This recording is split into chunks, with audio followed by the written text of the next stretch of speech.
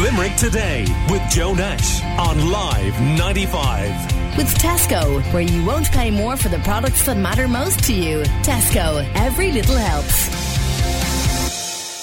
Laurel Hill Coláiste FCJ in Limerick has been named as Ireland's best secondary school by the Sunday Times Best Schools Guide for a record 6th year in a row. This is due to the Coláiste's very impressive college progression rate, and Laurel Hill is also the only non-fee paying school to top the Sunday Times league table over the past 14 years. Colm Murphy, Sunday Times journalist, co-compiled the table, and he is on the line. Good morning to you, Colm. How are you? Good morning, Joe. How do you go about compiling this list? What are the criteria? Yeah, so what we look at is tracking the progression to, first of all, university-level institutions on the island of Ireland from every secondary school in Ireland. And then what we do is we also track their progression to an Institute of Technology from all the secondary schools in Ireland. What we do then is we average them over the last 3 years. So that kind of takes out any anomalies that might get in, say if they just had a particularly bad year one year, or a particularly good year another year. It tries to iron out those anomalies. So the principle that we work upon is the progression to university from that school, and we rank them that way. How much of an accolade is it then for Laurel Hill Coláiste FCJ to be named right at the top of this league table? It's a huge accolade, and particularly to be there 6 years in a row. If you consider the resources of some of the other schools that they're competing against. So most of the other schools in the top 20 list are private schools based around South County Dublin. They have all the advantages of extra resources that come in from being a private school. So they can hire extra teachers, they can have better facilities and so forth.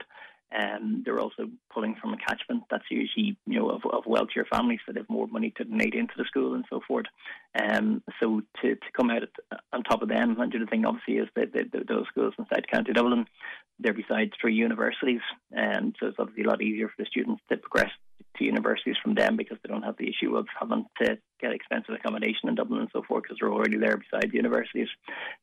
So to come out on top of them is a fantastic achievement, and really, is a great accolade for both the staff, the students, and the parents of the students at that school. And the nice thing is that they're not sitting on their laurels. We've interviewed the principal of Laurel Hill Coláiste, and she talks about all the different things that they're doing in the school. Well, it's funny you should mention that now, because we actually have her on the line. Aideen Nivrian is the principal of Laurel Hill. Good morning to you. Good morning. So, first of all, how do you feel about this accolade? And secondly, what's the secret that the school is so competitive in this league table? Well, first of all, I'd like to say that we're very proud of everybody involved with the school community. It is nice to be affirmed. It is lovely to have a chance to say to people, well done. People work very hard here. So it is lovely that for the 6th time we have our double hat trick now. We're delighted with ourselves. We've been nominated as the top school in Ireland, so we were thrilled with that. But so the main feeling, I suppose, is a huge sense of pride in our school and in our school community and all associated with it.